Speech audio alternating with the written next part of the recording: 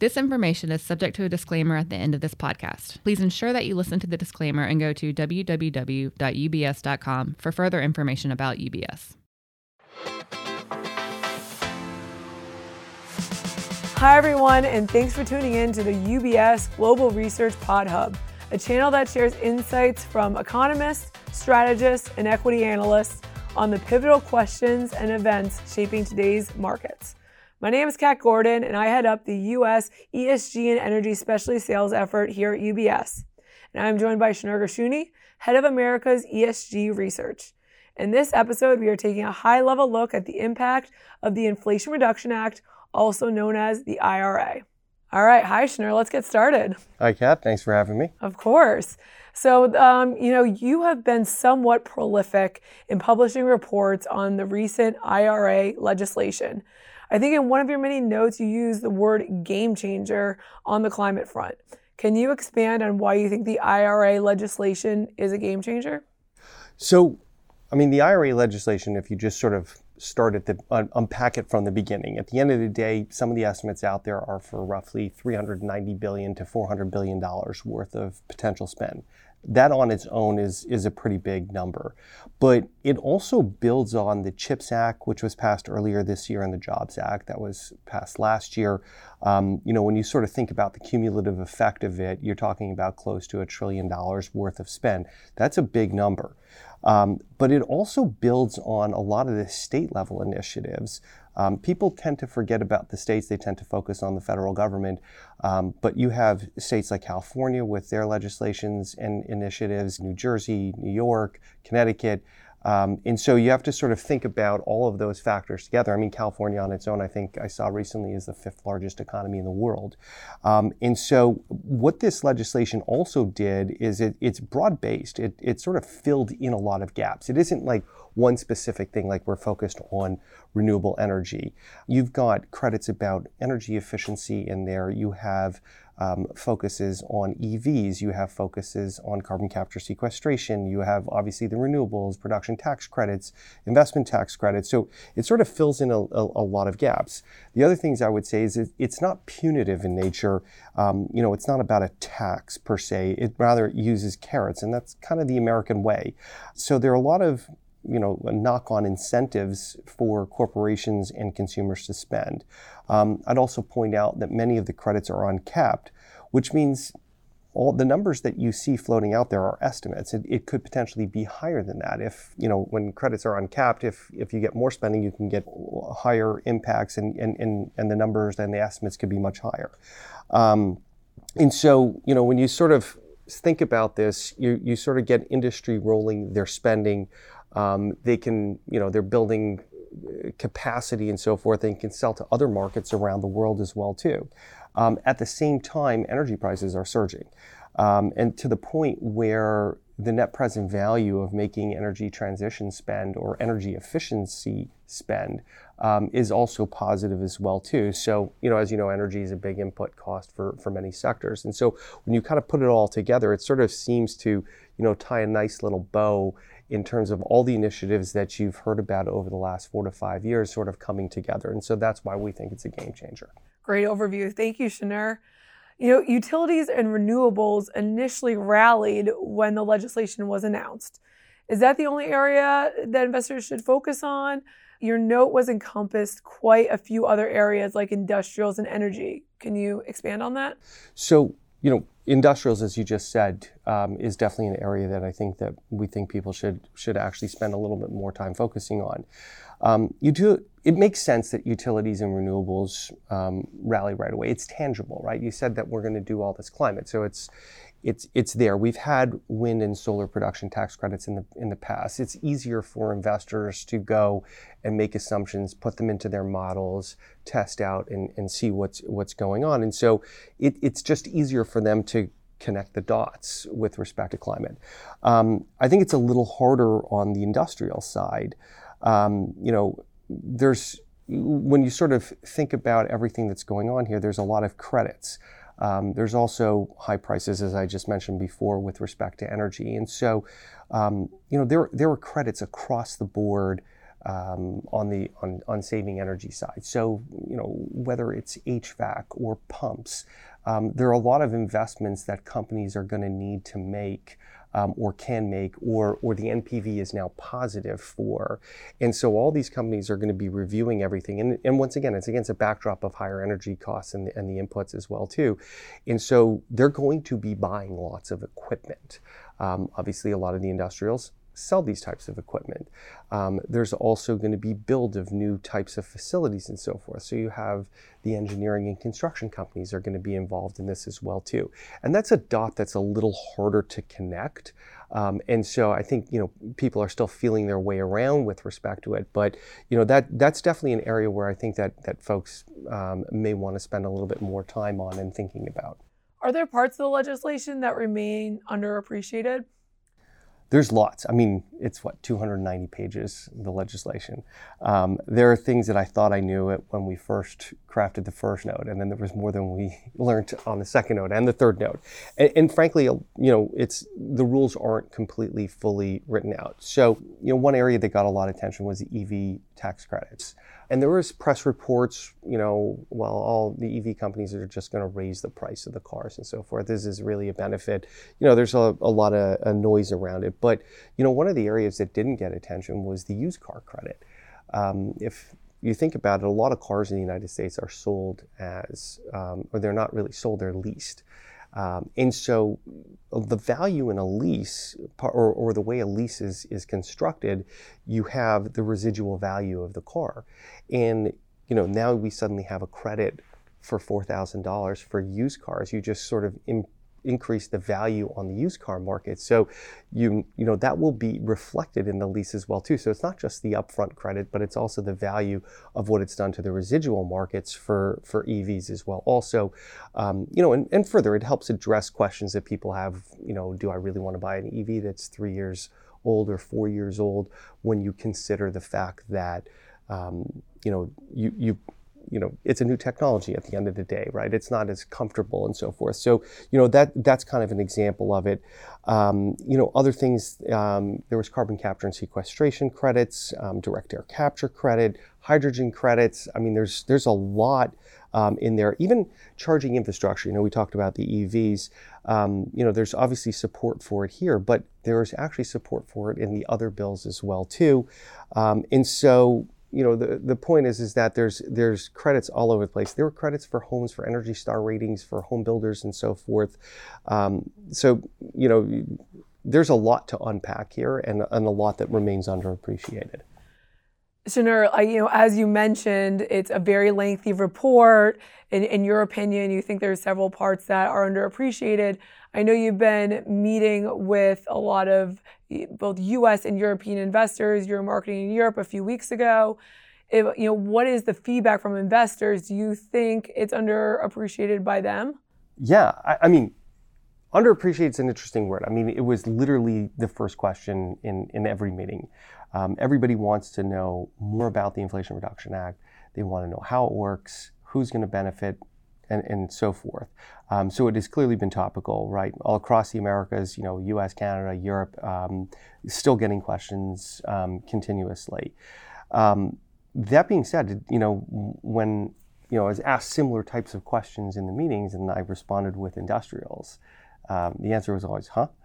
And it was sort of reflective of, they expected, me to be talking about solar and wind and so forth. And obviously that's a big part of it, but the discussion around the industrials really caught some people by surprise, or I was asked to expand on it a bit more. And it made sense as we had the discussion, or you can see it in their eyes and so forth. But it's, they were just like, oh yeah, that makes total sense. There's this credit, this will sell this. Energy prices are surging. I can see an energy transition or energy efficiency type of spend. So investors are getting it, but it's certainly, they haven't really been able to tangibly put it into their models the same way they do with respect to the renewable space, which is, obviously has a big lead in terms of people's focus with respect to climate. Yeah, it makes sense that it's going to take some time for investors to do the work. You mentioned carbon capture and sequestration earlier. CCS has been talked about for years. Does it finally come to fruition now? Yes, I guess is the short answer. You'd asked me just before about, how the marketing meetings are going. The second question was about carbon capture and sequestration. There are different opinions about carbon capture and sequestration in different regions of the world. The U.S. has definitely been very interested in it, and as you just sort of intimated in your question, we've been talking about it for some time. Europe a little less so. The reason it's been kind of interesting here is that we've had the 45Q credits for some time. It was $45 to $50. In the U.S., you have geology from a well perspective where you can actually store carbon in a saline aquifer. And frankly, this is not something new. We've been injecting carbon into the ground for a long time, in probably over 30 years, and it's been used for enhanced oil recovery. So it's not like it's this brand new shiny technology. This is, an old school technology that's been around. We have the geology here in the United States for it. Other areas of the world does not. We had done a 101 report on carbon capture and sequestration probably about 2 years ago. And the conclusion was like $45 to $50 was kind of interesting, but it was really only in unique circumstances where it actually worked. So there's sort of the cost of the capturing the carbon, and there's the cost of sequestering the carbon. Your return of and on capital is about $25 to capture it, and it's probably about $15 to $20 to sequester it. I mean, the estimates do vary, but so with the old credit system, it meant that you basically had to sequester the carbon pretty much on site or pretty close to it. There's a cost in transporting it, and there just wasn't enough dollars in that credit to really move it that far. When we had spoken to a lot of industry participants in the past, $85 was kind of the number that was thrown around, and magically enough, inside this act, it's $85. What that does is it gives you room to be able to move the carbon, a distance of, 100 to 150, maybe even 200 miles, and still be able to, recover your cost of capital and earn a return on the investment as well too. So when you think about the U.S. Gulf Coast, where we have a lot of manufacturing capacity there, a lot of tailpipes that we can put carbon capture technology on, and I'm not talking about using it on a coal plant. I'm talking about on something that's a hard to abate industry. Let's say like cement, for example. We need it, so how do we capture that carbon? So you have a lot of tailpipes there, and a lot of the energy patch is fairly close by. And so, the numbers are starting to come together where it starts to get more interesting. It's, potentially past the experimentation stage. So the short answer to your original question is yes. We may finally actually be on the threshold of it actually working and seeing more of it. Do you have an opinion on when this will start, getting into the numbers, when investors are modeling? So with respect to carbon capture and sequestration, I would say that it's going to take a little bit of time. There are only 2 Class 6 wells currently permitted in the United States right now. We do need more wells. That does take time. There's a primacy issue, and that probably takes two years at this point right now once primacy changes. So it will take some time for that to ramp up. Obviously, there's capital that needs to be spent and so forth. So that's a little bit later. But if your question was more about just in general the IRA getting into numbers and the whole discussion that we had about the industrials, well, right now, obviously the agencies are writing the rules and regs post-legislation. More and more information should be coming out, in the next few months. And so I would expect that, and we certainly heard this on the third quarter conference calls, companies were talking about it, that you'll probably get more clarity probably with the fourth quarter earnings season when they start to provide 2023 guidance. In consulting with the analysts who helped me in this effort here, for example, our industrial team, Steve Fisher and Chris Snyder, their expectation is that you probably won't see the positive earnings revisions, or manifest itself into the numbers until, kind of second half 23 and into 24. It doesn't mean they won't be talking about it at the beginning of the year, just that their guidance might actually start to reflect the positive impacts of the IRA legislation in their 2023 and 2024 numbers, and probably more the second half of 23. Since you mentioned 3Q earnings calls, I know you recently put out an ESG recap from those.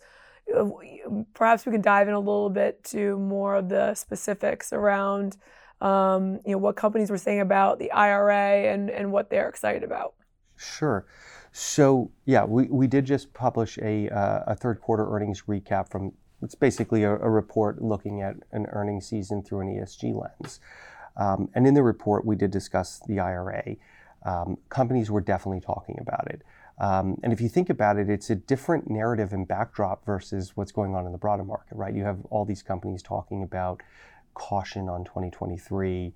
Some of them are taking numbers down and so forth. And you have this little pocket area here with respect to the IRA where, it's something positive, right? Because of all the spending tailwinds that are behind it. So most of the companies have basically, they basically said, we're excited about it. We're figuring it out. We're still waiting for some guidance for the government and so forth. A lot of stay tuned for 2023, like early 23, during the guidance season and so forth. But generally speaking, that was really a nice source of optimism in terms of their conversations. So I'd say that's probably, kind of the key takeaway at this point. So we're probably going to have a lot more to write post the fourth quarter earnings season, or maybe with the investor days leading up to the fourth quarter earnings season. So that's our key takeaways. Shneur, I feel like we could spend all day talking about the IRA, and certainly it sounds like more to come here. But for now, we're out of time. But I just want to thank you, everybody, for listening in and visiting the UBS Research Pod Hub. That was an introduction overview of the Inflation Reduction Act with me, Kat Gordon, and Shneur Gershuni. If you have any questions, need a copy of the research reports we discussed, or want to unpack anything in more detail, feel free to reach out to myself. And be sure to tune in again for more investment insights. This content has been prepared by UBS AG, its subsidiaries and/or affiliates, and is purely informational in nature. It is not investment research and does not contain an investment recommendation, nor investment or professional advice. It is not an offer or solicitation to engage in any investment activity, and you should seek your own financial, tax, and legal advice before engaging in any such activity. UBS has no responsibility to you in relation to this content and has no regard to your personal circumstances or investment objectives, and receiving it does not imply any form of client relationship with UBS for any legal, regulatory, or tax purpose. This content is not intended for distribution into any jurisdiction where to do so would be contrary to law or regulation. UBS does not accept any liability over the content of such material or reliance upon any information contained herein. The views and opinions expressed by any guest speaker or third party are not those of UBS. Accordingly, UBS does not accept any liability over any such views and opinions expressed by such persons. This content is the valuable intellectual property of UBS, and UBS specifically prohibits the redistribution of it in whole or in part without its prior written permission. Copyright UBS 2022. The key symbol and UBS are among the registered and unregistered trademarks of UBS. All rights reserved.